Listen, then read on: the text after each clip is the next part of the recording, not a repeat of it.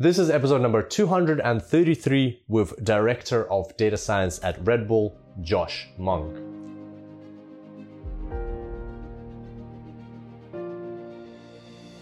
Welcome to the Super Data Science Podcast.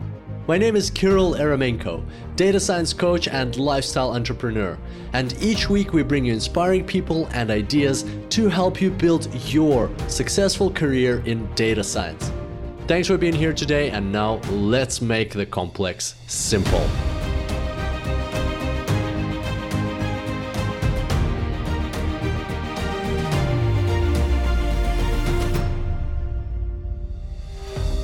Welcome back to the Super Data Science Podcast, ladies and gentlemen. Super excited to have you on the show. And today we've got a very interesting guest from a very exciting company, Josh Monk, Director of Data Science at Red Bull. I literally just got off the phone with Josh and we had an amazing conversation. This podcast is going to be full of valuable insights. For instance, we covered off a couple of case studies of how Red Bull uses data science. So if you're a fan of Red Bull, then this is going to be very cool for you to learn. Also, we talked about topics such as data science leadership and how that is such an important area for businesses to consider when they're starting out into the world of data science, and for data managers to think about how data science leadership is different to leadership in other areas of the business. We talked about asking good data questions, the importance of data science and the decision-making process in any kind of business. And of course, we went through Josh's background, how he went from consulting into industry and what he learned along the way. So all in all, a very exciting podcast is coming up. Can't wait for you to dive straight into it. And without further ado, I bring to you Josh Monk, Director of Data Science at Red Bull.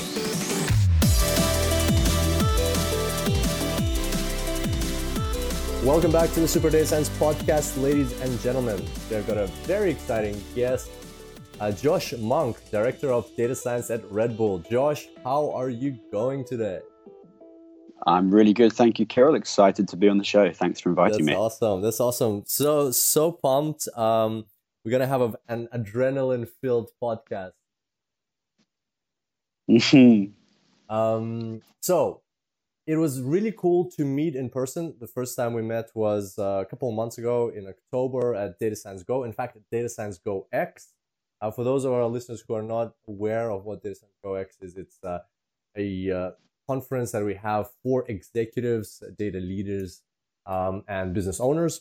And yeah, what was your experience like at Data Science Go X? Like, tell us how you felt at the event, and if you got any value out of it. Yeah, I thought it was an amazing event. It was really the first time I'd been to an event like that, which was really centered around the leadership aspects of data science. So it was great to have kind of a smaller, more focused session that was really dedicated to those folks that are leading and managing data science teams. So it was hugely valuable, made a lot of great connections and contacts, folks that I'm still in touch with now and have been speaking to, and lots of interesting conversations and debates about, what is still a pretty new discipline, leadership within the data science world. Thanks, mate. Thanks. Really appreciate the feedback. And indeed, like, one of the parts that I liked the most was having those conversations about data leadership. I remember we were at dinner and you mentioned that right now there is simply just is no platform for leaders to understand how to better set up data science teams, how to manage data science talent, how to retain data science talent, and how to set up these projects and move forward. And that's quite a important question in the world right now. Like, I think it's popping up quite recently, given how data science has been developing. It hasn't been an issue that before, but do you think this is like an indication of how data science is slowly maturing? What would you say? Yeah, I think that's probably correct. As data science as a discipline has become more mature and more companies are kind of creating and setting up data science teams and departments, they're realizing that actually you need good, talented leaders to run those departments. And so, in the early days of data science, I think a lot of companies previously just hired one or two data scientists, gave them the keys to the data warehouse and said, hey, go and play and come back with something interesting or valuable. And now, as companies are trying to actually embed data science into the way that they work and the way that they make decisions, I think they're figuring out that actually, keeping those teams happy and engaged and tied to, the objectives of the company is not just a case of putting them in a room with a database. You actually need people who can create the vision and the strategy and the career paths for those people too. And that is what data science leadership is. And it's not easy. Yeah. And in your personal journey, so you've moved from consulting in IBM to Deloitte, and now you're director of data science at Red Bull. How have you gone about getting this knowledge of data science leadership? Like, obviously there's a lot of trial and error, but how would you recommend somebody in a similar position to you to develop these leadership skills specifically in data science and lead their teams correctly? Yeah, it's hard, and I'll be the first person to say that it's been a learning experience for me too. I think, like myself, like a lot of people, come from kind of a more technical data background. I studied physics, and I was in data consulting, as you said, at IBM, and then at Deloitte. And so my kind of early part of my career, if you like, was as a data scientist. And so that kind of training and that kind of experience doesn't necessarily prepare you well for being a leader in data science. So I think a lot of people who are now kind of leaders and managers of data science teams kind of ended up there by chance, like they got promoted into that role, not necessarily because they were like naturally great leaders and natural managers of people and talent. So I think the first thing to realize is, like, everyone finds it difficult in that space, and it is a new set of skills, right? It's a new ladder to learn how to climb, and you shouldn't feel bad if you find it difficult or if you find it to be something that you need to take time to learn. The big change that I made from consulting to joining Red Bull was one that came with the need to go from managing projects and groups of people to deliver a single goal to managing my own team, or creating and setting up and then managing my own team. And one of the things that I found to be really, really helpful in just how I did that effectively and how I did that well was to find coaches and mentors within my company and outside of my company. So there were no other data science mentors and coaches. So what I had to find was people who I felt and could see were good leaders at Red Bull and outside of Red Bull, and then speak to them about leadership challenges and problems and questions that I had. And even just getting that outside perspective, I've found to be really, really helpful. Very interesting. How would you say leadership in data science differs to leadership in other areas of the business, for instance, in Red Bull? Like, what are of course, there's a lot of things you can copy and take away, but what are the main differences that people need to look out for? Yeah, I think there's a few things that kind of make data science a little bit unique. And one thing that I think makes data science harder to manage than maybe some other aspects is just the fact of it can be very exploratory and open-ended. So Angela Basser, who is the director of data science at iRobot, actually has a great article on the Harvard Business Review, and she's done a few podcasts as well talking about this. The fact is, you're not managing a process that has a really clearly defined start, middle, and end, where the objective is always super clear, and as long as you kind of point in the right direction, you're going to get there eventually. You're managing something which is usually very exploratory, which has many different paths and routes that it can go down, and on occasion might actually not return something of value. And so within data science, you need to figure out a way to keep the people who are doing that work motivated and pointed in the right direction, even if there might not be a right direction, very obvious. Yeah. And also provide air cover for those people in the wider business, if things don't pan out as people would have liked or have hoped or expected. Gotcha. So you need to prepare your team for that as well, like build your team appropriately and prepare them like morally, mentally for these differences and these uncertainties that are facing them. Yeah, definitely. I think you need to help the team understand that not every data science project is going to have a really clear, nice deployed product or output. You need to help the business understand that as well. And then you need to, throughout the course and the duration of those projects, making sure you're making the best decisions you can do, and helping the team make the best decisions they can do, to kind of keep pointed towards something that's going to be valuable. Yeah, gotcha. And well, before we dive further deeper into your work at Red Bull, I would like our listeners to get to know you a bit better. And I'm very curious about your background because very similar to mine, actually. You have a Bachelor of Physics. I also studied physics in my bachelor's, and you worked at Deloitte, and like I also went through that at Deloitte. So it's gonna be fun, Right. fun going through this. Give us a bit of background, like maybe just for my benefit. What kind of physics did you study? So my bachelor's of physics was a really broad degree. I ended up actually kind of specializing more in kind of nuclear and plasma physics. So the thing that kind of wrote my bachelor's thesis on was on the confinement mechanisms of plasma, superheated plasma in nuclear fusion reactors. If you ask me to remember anything more about it at this point, I think I would forget it. But that is what I studied. Yeah, gotcha. I'm in the same boat as you. I remember the name of my thesis, or probably not even the name, but yeah, wouldn't be able to dive deep into that stuff. But what I like about physics is it structures your brain in a certain way that then you can, like, once you've learned something like nuclear physics, it's much easier to learn anything else. Like, you kind of have this confidence that you can master anything that you come across.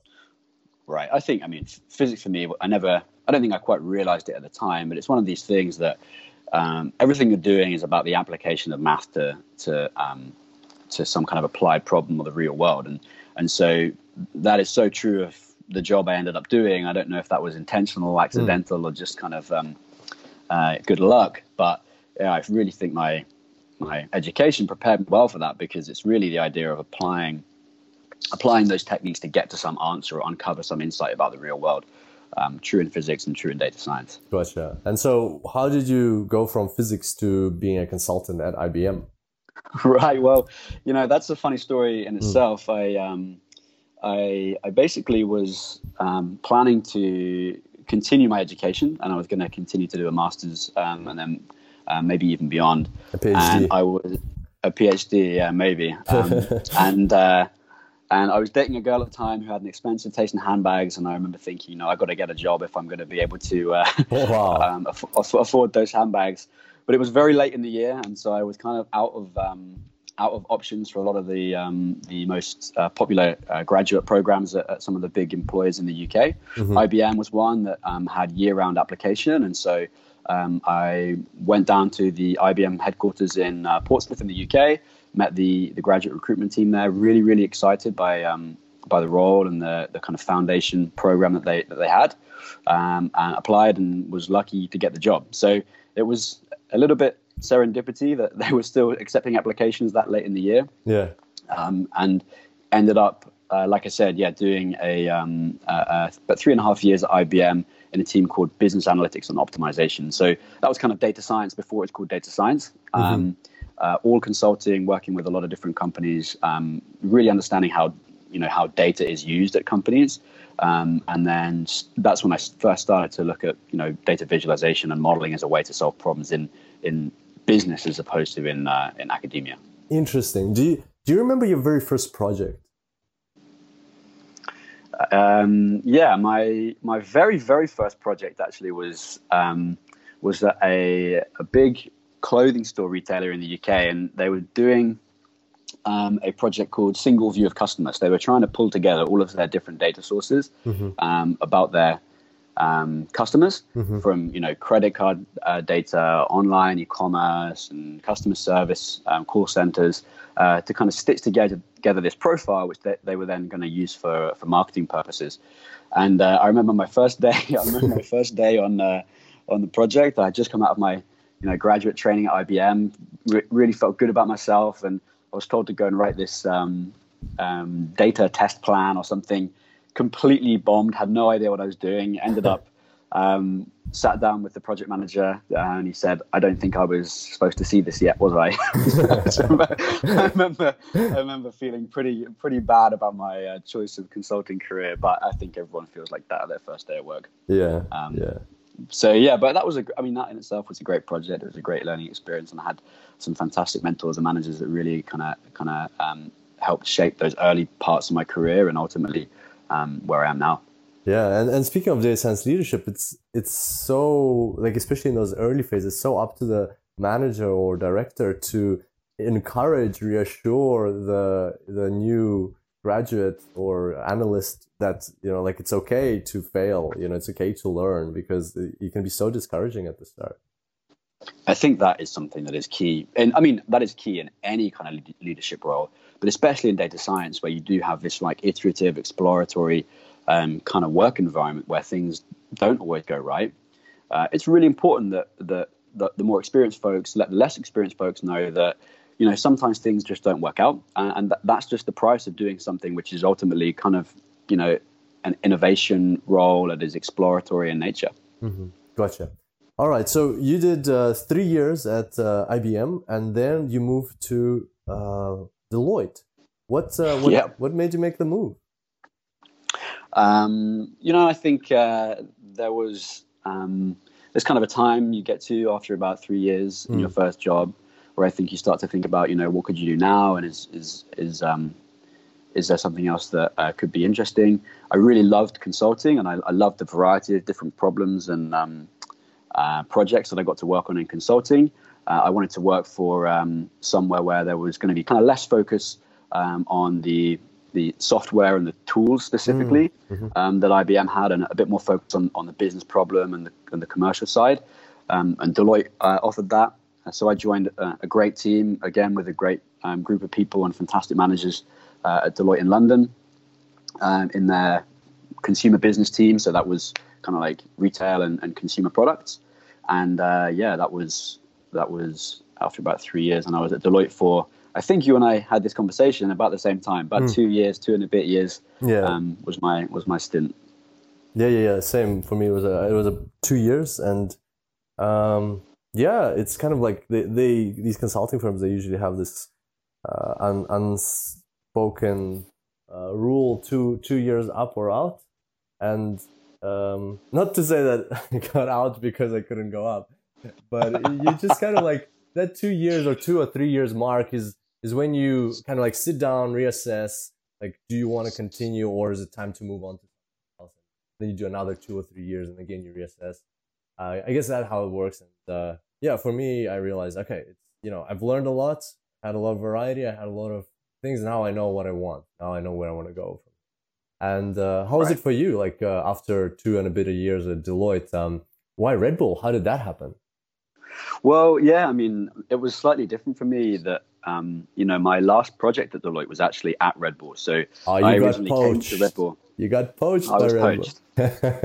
I was poached. And, I was kind of in a situation where, as with consulting, folks who are at consulting companies will know, you're incentivized to go out and, do a project and then move on to the next big thing. And so I had done a couple of projects with Red Bull, actually in Austria, which is where Red Bull is globally headquartered. Oh, really? I didn't know. Yeah, lesser known fact. Oh, wow.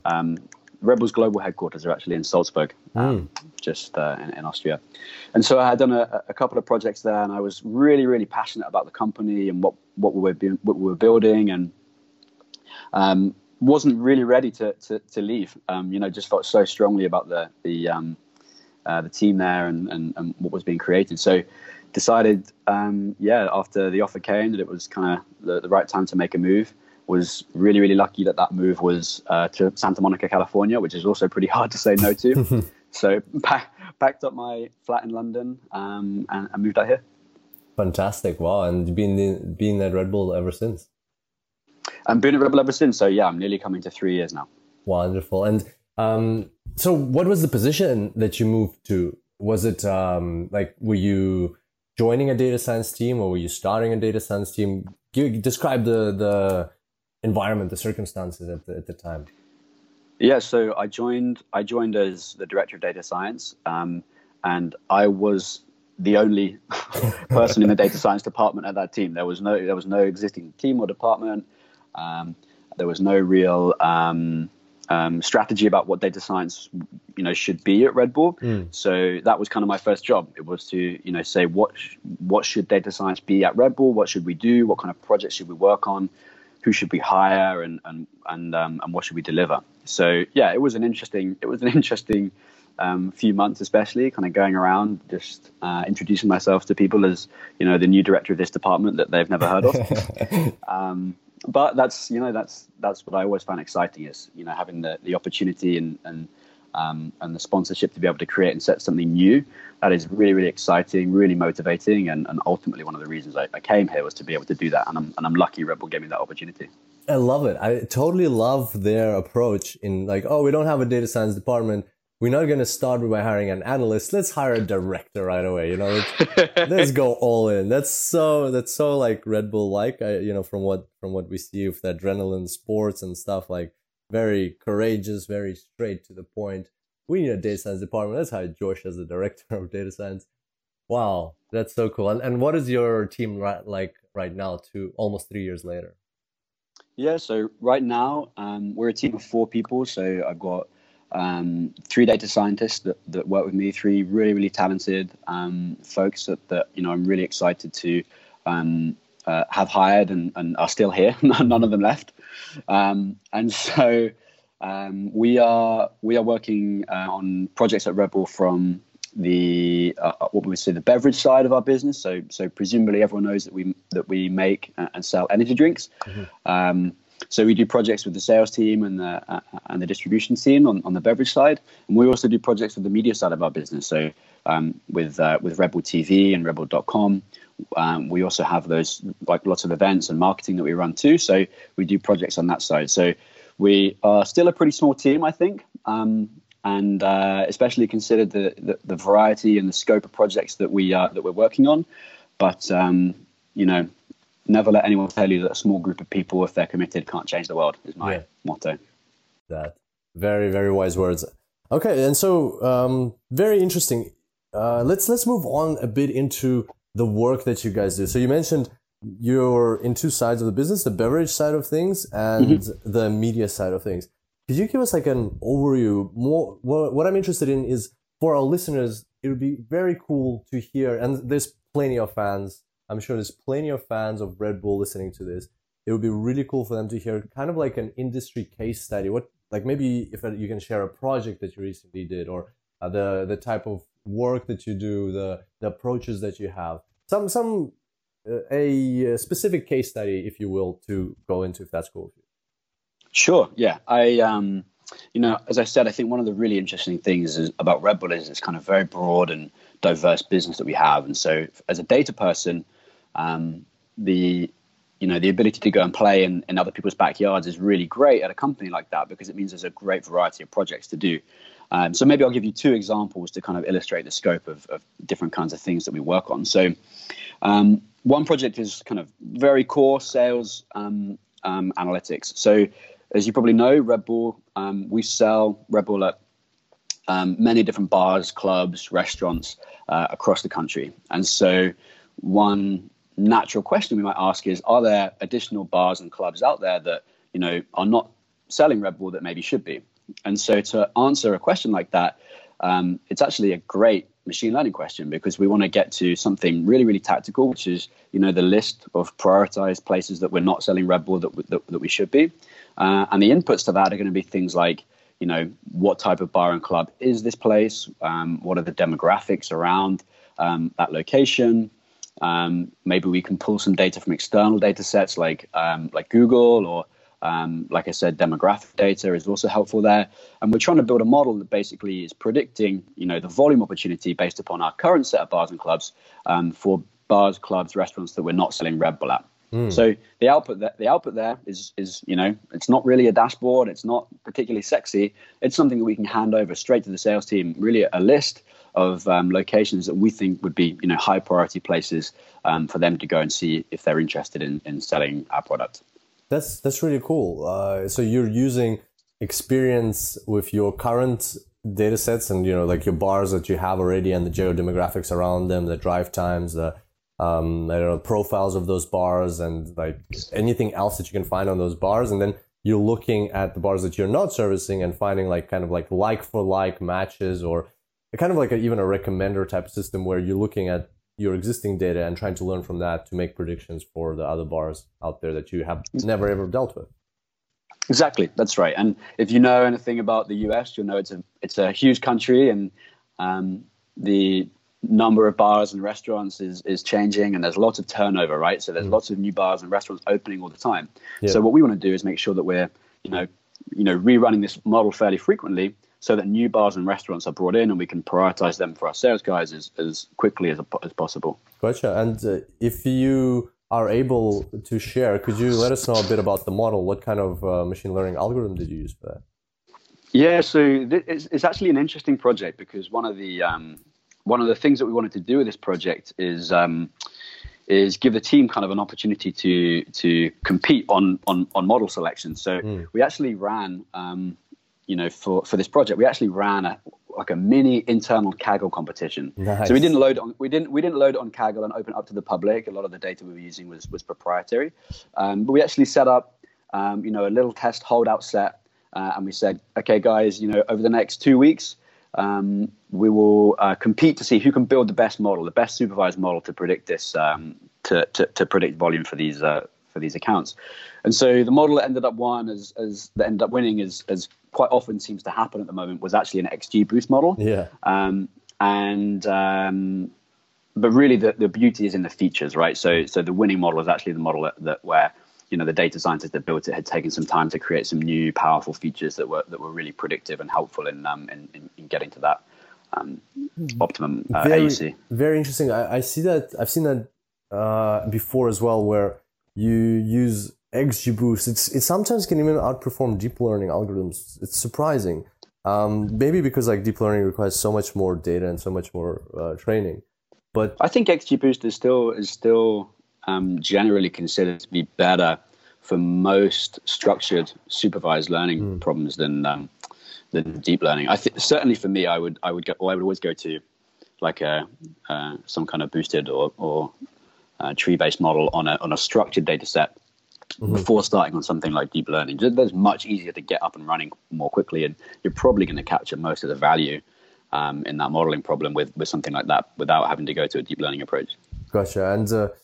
And as you mentioned, feature engineering is super important, right? Like the way you select your columns or parameters of this model, it's how do you create new ones? How do you combine existing ones? Do you look at just the number of customers that go into the bar, or do you look at number of customers divided by the drive time distance, or the revenue that the bar is making multiplied by the average spending, or divided by the average spending of the customer, those types of things. And what I wanted to ask you is, I find that when you use XGBoost, or recently I had an example, when you use XGBoost and then you do feature engineering, you end up with maybe 6 or 8 features which are very highly predictive, but I find that it's very sensitive. As soon as you remove one of those features or you add a new one in, results can go completely change. Did you have that experience?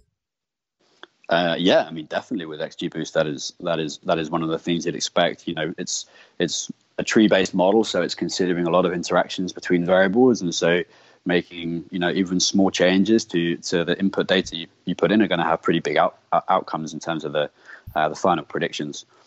I think a lot of people are tempted to think of that feature engineering step as kind of just like a data cleaning process, where you just kind of line up your training data set and you push it into your model, and then what you get out is or how you improve that is then kind of further tuning hyperparameters. And I think that's a shame when people do that, because there's a lot of opportunity to be obtained by thinking cleverly and more like a human with your business knowledge about how to frame that training data set. So, for example, one of the features that ended up being pretty predictive here in this model was actually looking at for each bar, club, and restaurant, looking at the volume of other bars and clubs and restaurants around it. It requires a little bit of geospatial feature engineering, right? You have to kind of calculate those trade areas, and you have to look at other places that are nearby, and then calculate the average amount of volume that they're selling. And so to do that is not something that the model itself is going to automatically calculate for you.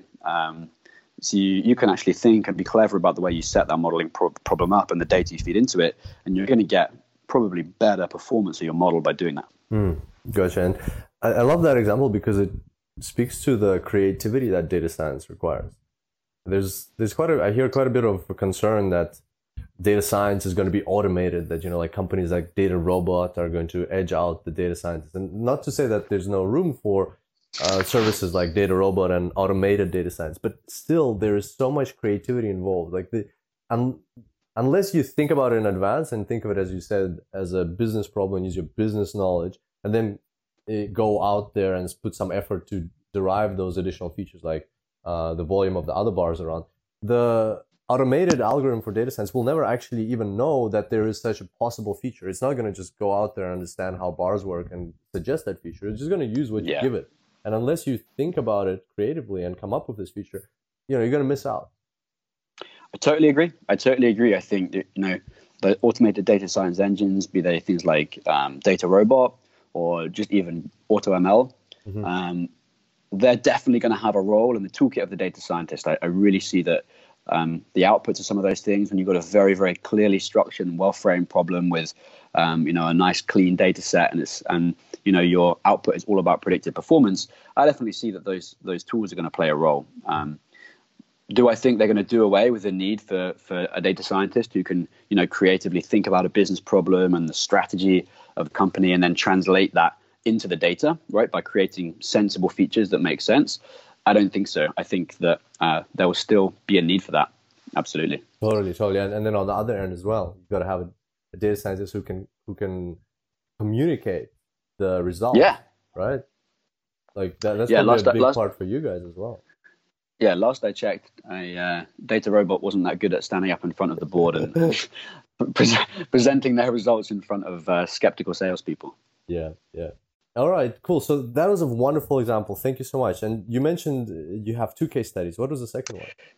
Yeah, so the other example is kind of right on the other side of our business, and is something that you will almost certainly be aware of this type of problem, which is recommendation models. So we have Rebel TV, which is a fantastic a repository of content. You can watch it on your phone, on your laptop, on your Apple TV or other device, and we make a lot of great content, and we put it out there for people to watch and enjoy and consume, and it's free. Wow! So it's free. Yeah, it's everybody it's listening. Free, it's free. It's free. Download it now. I was expecting that it's going to be like Netflix. How come I don't have it? I'm getting it right now. This is crazy. Yeah. Everyone listening, do me a favor and go and sign up for Rebel TV, get an account, and let us know what you think. That's awesome. So one of the problems that we actually never implemented on Rebel TV previously was recommendations, right? And so that's a very, very well told story is, how can you use algorithms to better present what kind of content you put in front of someone? And specifically, what the problem we were interested in solving was content to content recommendations. So how do we find content that is similar to other content, so that when someone's looking at one piece of maybe downhill mountain biking videos, what else should we show them to potentially watch next? That was previously a problem that was always solved by humans at Red Bull, always done by kind of editors manually creating lists. Wow. And we're able to show the power of kind of algorithms to help find additional similarities in our content and put those recommendations in Red Bull TV. Interesting. So tell us, how do you actually go through this content? Because I imagine it's like video content. Do you use the metadata? Do you use some NLP to get the text out of the images, or do you use some computer vision? What's how do you get into what's in that video?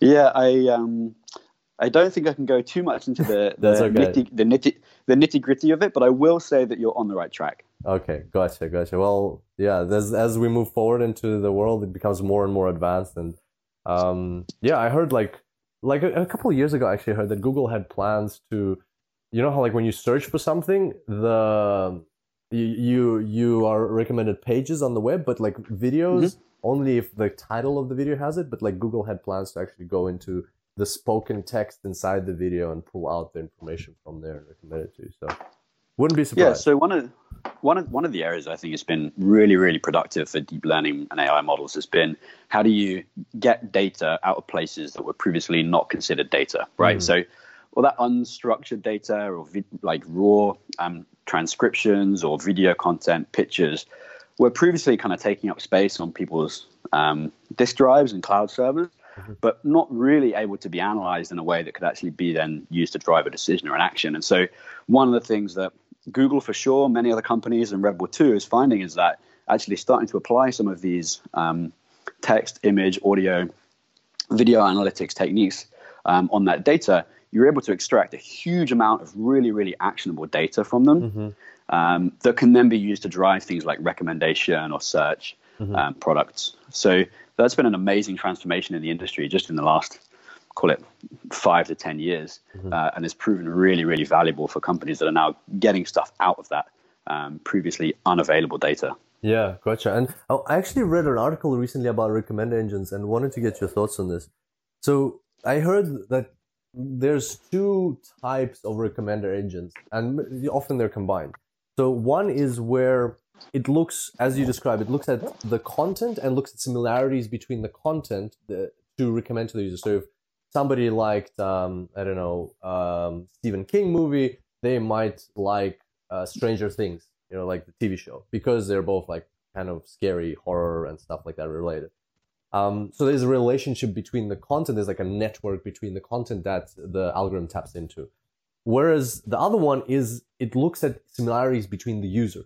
So if, for instance, I liked, I don't know, like a movie like Lion King about, you know, the cartoon, but then I have somebody that's maybe I don't know, but they're similar to me in terms of the geodemographics, the kind of like transactions that they perform on the website, or you know, any other data that's available on the person, and they have never even watched a cartoon. They've never watched like a Pixar movie or anything like that. But because of the similarities, they might be recommended the content that I have seen. So and that pops up completely different recommendations. What are your thoughts on that? Like, I don't expect you to go into detail whether Red Bull uses either of those or the second one, but just what are your thoughts on the differences in the power of the two types of recommender systems?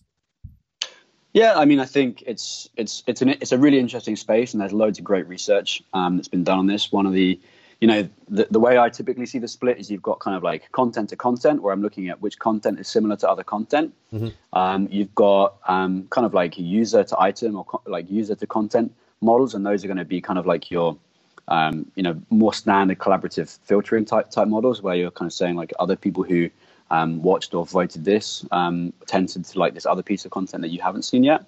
The trade-offs there are kind of interesting because, you know, those collaborative filtering models are great and kind of really unpick not just good recommendations, but also these really interesting vectors of, you know, users and tastes, where you can kind of look at the results of the matrix factorization and kind of say, hey, these are the kind of types of users or types of contents that we have after you do that matrix factorization. So those give that really nice understanding of the interaction between your users and your content, but they're not very good if you get a brand new piece of content, right? Because, you know, no one's watched it, so how do you recommend it? So there you need something that's going to be content based, where you can actually say, hey, this content, for whatever reason, based on whatever characteristics, is similar to this other piece of content. Therefore, this is how we're going to place it. What I think is really interesting is now the application of deep learning techniques to recommendation, where you know, the really advanced approaches are actually combining kind of content based with behavioral based with kind of like personalized features and information about the users to produce really, really like granular recommendations that are really high performing. So that is a really interesting area of research.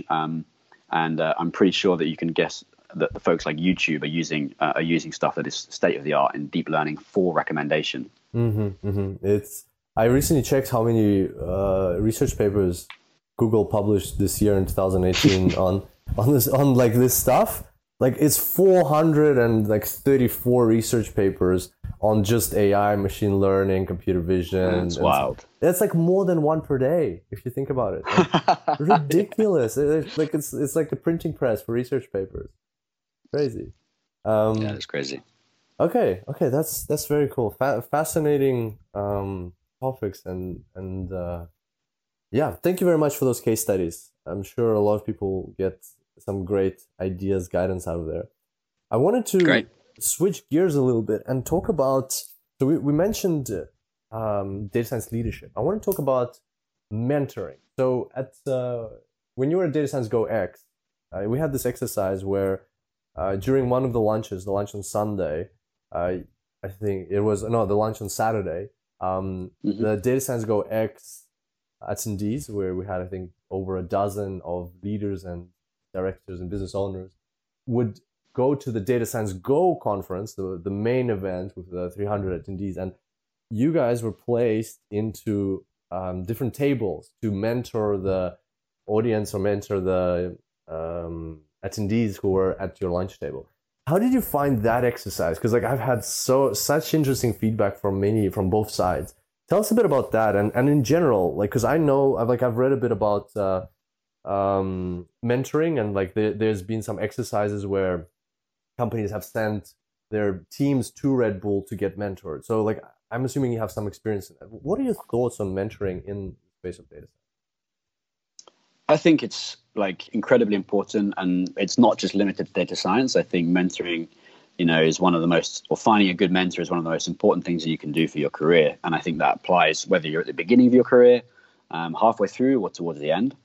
The exercise at Data Science Go X was excellent. It was really good. I had some great conversations with some folks that were kind of pretty new to data science, and were trying to figure out specific problems that they were working on at their companies, or kind of more generally just how they get started and what they were what they were supposed to do to find their first job. So I thought it was great. I really enjoy that kind of exercise. I think it's important for us folks who are a little bit more experienced in the data science world to make sure that we are out there and making ourselves available and giving back to the community for those junior people that are just getting started. So it's something I feel really passionately about. I think it can be incredibly valuable. You're ultimately helping kind of the next wave of talent come up, and one day those people might be applying for jobs at your company. And so you want to make sure that you really give back and mentor where you can, because I think it's a good thing to do. Yeah, and that's the feedback I've heard all around, that people who have some experience in data science are so passionate about giving back to the rest of the community and helping others grow. Like I honestly don't really know why it's so. I haven't seen this in other fields. It's very pronounced in data science, and maybe it's due to the steep learning curve. And like once you get up the learning curve, you're like, oh wow, it's actually, it all makes sense. Let me explain it to somebody. I listened to the podcast that you did with Kristen Kerr and Kate Strachny, a little while ago, and both of those guys just inspirational in terms of the amount of mentoring that they do, and the amount of give back they do, the blog postings they write, the training courses they create, the books they're doing. So much like inspirational stuff in terms of give back. I'm not that good at that stuff, the really public platform stuff. But I do think that it's important to give back. And so, one of the things that I've done a couple of times that I've really enjoyed is go and judge at hackathons. There's one at UCLA called DataFest. It's pretty popular, that I was a judge at early this year. And I think those kind of events are great as well, because those are also people that are kind of new in their career. They get given a data set and 48 hours to go and find something interesting in it. And being there to kind of mentor and judge those kind of events are really, really good experience, and maybe doesn't involve for the people like myself who aren't great at writing in public, doesn't involve the scariness of putting yourself out on a platform. Gotcha. And what would you say is your most common advice that you give to people who are starting out into the space of data science? Oh, that's a hard question. I think the one that I find myself saying most frequently is, you've got to go and find real world projects. I think, a lot of people who do data science boot camps and online courses, those are great, and those are a great start to your career as a data scientist. But for, a hiring manager or a leader, you're pretty aware that most of the problems and the projects that you work on in those types of course are pretty, artificial. They're structured. The data is usually set up pretty nicely. You've got a fairly concrete metric to train to. And so I think one piece of advice that I always find myself giving to junior folks is go out and find projects that you're passionate about. And being passionate is important because it means that you're going to see it through, but also that are real world projects, right? Where, you actually maybe need to go and be creative about how you obtain the data.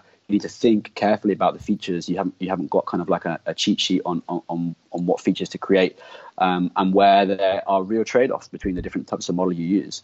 That is one piece of advice I find myself giving a lot, because I think it's much more impactful as a hiring manager to see projects where someone's actually gone out and solved a real world project where things aren't pretty, than it is to see kind of a project that was solved as part of a boot camp or an online course. Gotcha. And similarly, when people go out there and find something of interest to them, like at Data Science Go, we had Nadine Bremer presenting how she, like one of the projects she's done is she took the Lord of the Rings books or movie script and then just analyzed in which movie who got to speak and how many words they said, and build a visualization around that. And like, it's not gonna change an industry. It's not really like, it's not a business problem, but like somebody who has that passion about a certain topic and then they apply data science to it, it already shows that not only can they wield the tools and make those insights happen, but also they're such believers in data science, they apply it to things that they just consider their hobbies.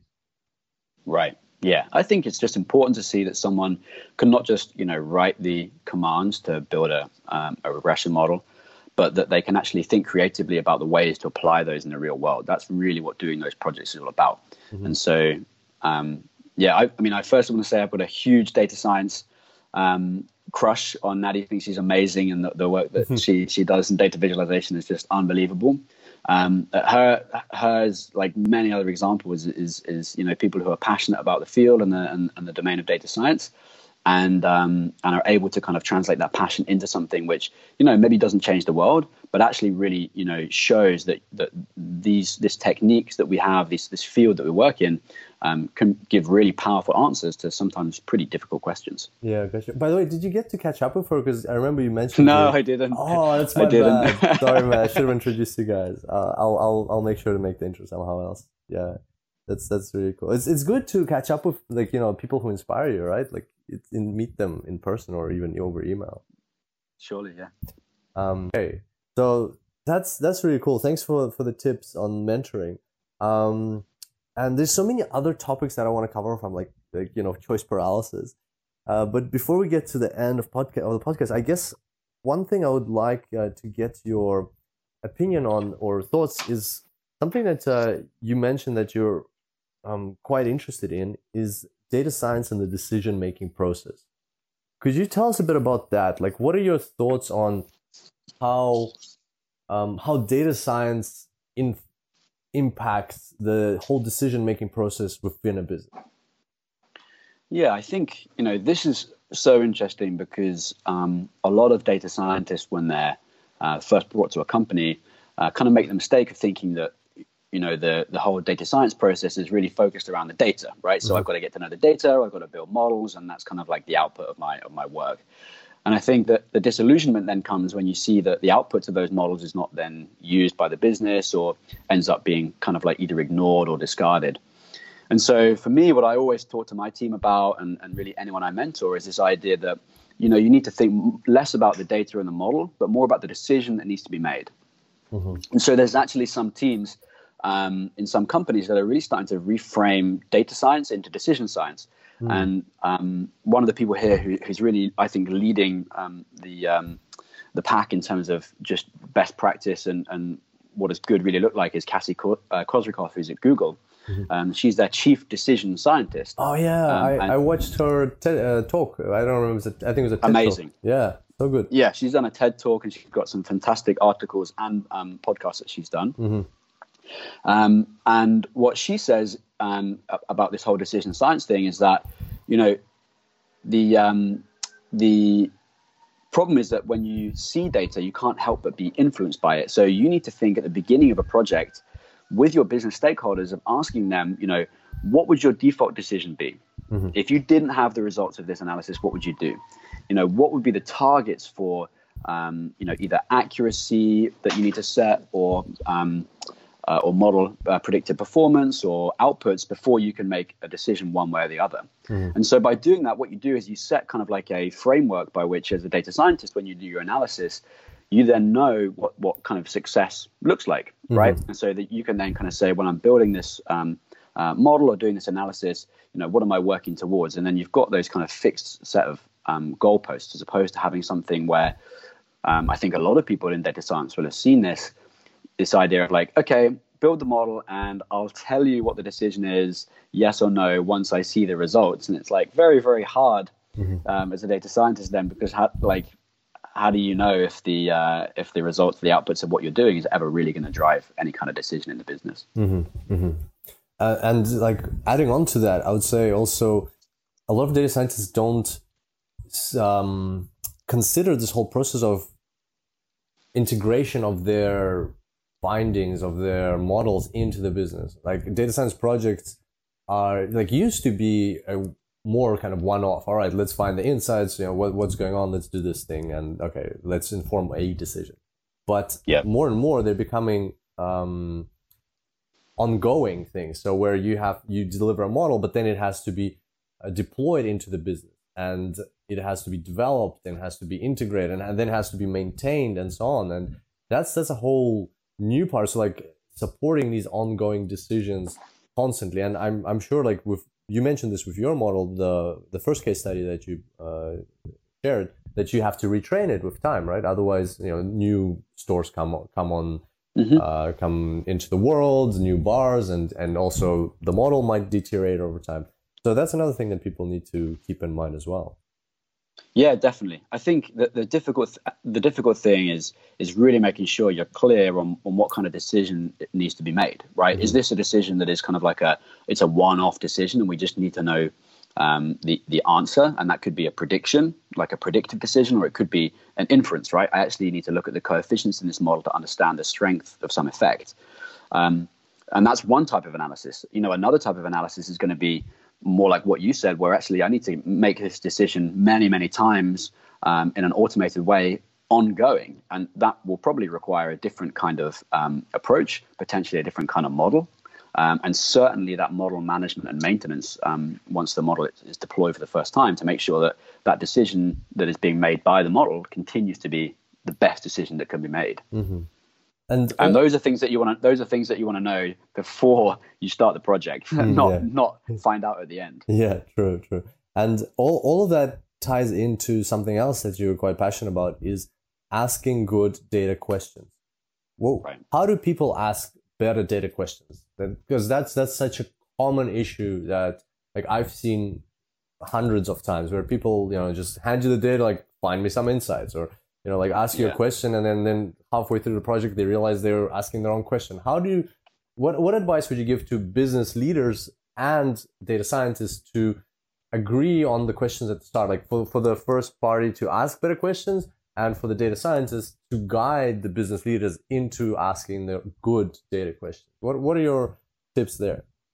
Right. Yeah, I think there's a few things. Like you said, I'm really passionate about asking good questions. I think it's kind of the trick up the sleeve of a data scientist is, as you said, to themselves ask good questions and to coach the business into asking good questions. And I think there's a few things you can do to really make sure that you're doing your best to achieve that. One of those things is kind of my secret weapon, which is to ask who is going to do what with the answer to this, right? That's good. That's so good. Right? Because it really forces whoever that business stakeholder is to kind of say like, okay, who is the stakeholder that's going to be making the decision? What are they going to do with the answer to it? Because too often what you find is that the question that you're framing up is actually being framed by someone who isn't going to be using the answer, right? So if you're building a model that's going to go to, salespeople that are out in the field selling cases of Red Bull, and that question is being posed by, the head of sales, well, the likelihood is that he may have misinterpreted the needs of those people, right? And the needs of their answer. So you want to find people that are out representative of the answers, the people that are going to consume the answers to that, to be in that project with you. So I think the first part of good question is just figuring out who is going to do what with the answer or the output. The second thing, which I think is, I kind of stole it, and I'm sure you've heard of SMART targets, right? SMART targets. Of course, yeah. I think you can translate that to smart questions, right? So you can have, you can think about the questions that you're asking in your frame of your data science project in this kind of SMART framework. So are they specific, right? Do they relate to something that, you can really put your finger on, or are they kind of more general? of course, it's data science, right? So they need to be measurable. M is for measurable. If you can't measure the thing that you're trying to ask a question about, really difficult to do any data science on it. Everything needs to be actionable. Everything needs to be actionable. That's why we're doing it, right? We're by and large, we're mostly applied data scientists, not research people. So we're looking for something where if we get the answer, we can actually do something with it. You want to have something that's realistic, and realistic here can take a number of different dimensions, but realistic is, for me, means, can we actually make this decision? If we actually, get this answer, can we actually make the decision? Do we have the organizational mandate? Do we have the sponsorship? Do we have the ability with our consumers to make this kind of decision if we get this answer? And then T, you want to have some kind of time frame, right? So, when do we need this decision by, and what time frame are we doing this analysis on? To make sure that we're clear that, is this a previous 30 days analysis, or is this a previous 5 years analysis? That's really important to know before you actually start doing the work. Love it. I love your adaptation of the smart targets to data science. And I never thought of it that way. Yeah. Smart targets, smart questions. Smart targets, smart questions. Awesome. Well, Josh, we'll leave it at that. Thank you so much for all the wisdom and the insights. Before I let you go, where are the best places for our listeners to get in touch or follow your career so that they can learn more things from you? Yeah, like I said, I'm not great with public promotion, so there's no blog that I have, unfortunately, but I would be more than happy for anyone who's interested in getting in touch to please reach out to me on LinkedIn, send me a message, whether you just want to chat, whether you want to meet up and go for coffee, or you're looking for a job, just get in touch, and I'll be more than happy to have a conversation with anyone that's interested. Fantastic. Thanks, Josh. And one final question for you. Is there a book that you can recommend to our listeners that has perhaps changed your career or life that you think would be useful for them to read as well? There have been loads of books. One of my real favorites was Thinking Fast and Slow by Daniel Kahneman. Mm-hmm. So that is a book all about how humans make decisions and some of the fallacies that we maybe make or that we don't realize we're making as we make decisions. So I would really, really encourage data scientists to read it, because it opens up the world of understanding about how people make decisions and potentially some of the incorrect things that people do when they do make those decisions. And, as we talked about, decision making is one of the most critical things for a data scientist to be able to understand and influence. Gotcha. Okay, there we go. So it's Thinking Fast and Slow by Dale Kahneman. Once again, Daniel Kahneman. Thanks so much, Josh, for coming on the show. Being amazing. Really enjoyed our chat. And I'm sure lots of people will get very valuable insights. Thank you, Kiro.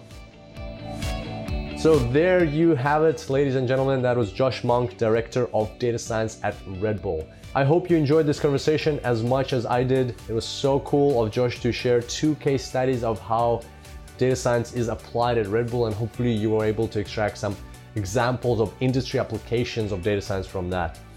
And another important topic that we covered off in this podcast was data science leadership, an extremely important area to focus on for businesses as we go more and more into the world where data science matures and it becomes a function, a separate function within business. On that note, make sure to connect with Josh. You can get the URL to his LinkedIn and all the show notes at www.superdatascience.com/233. That's superdatascience.com/233.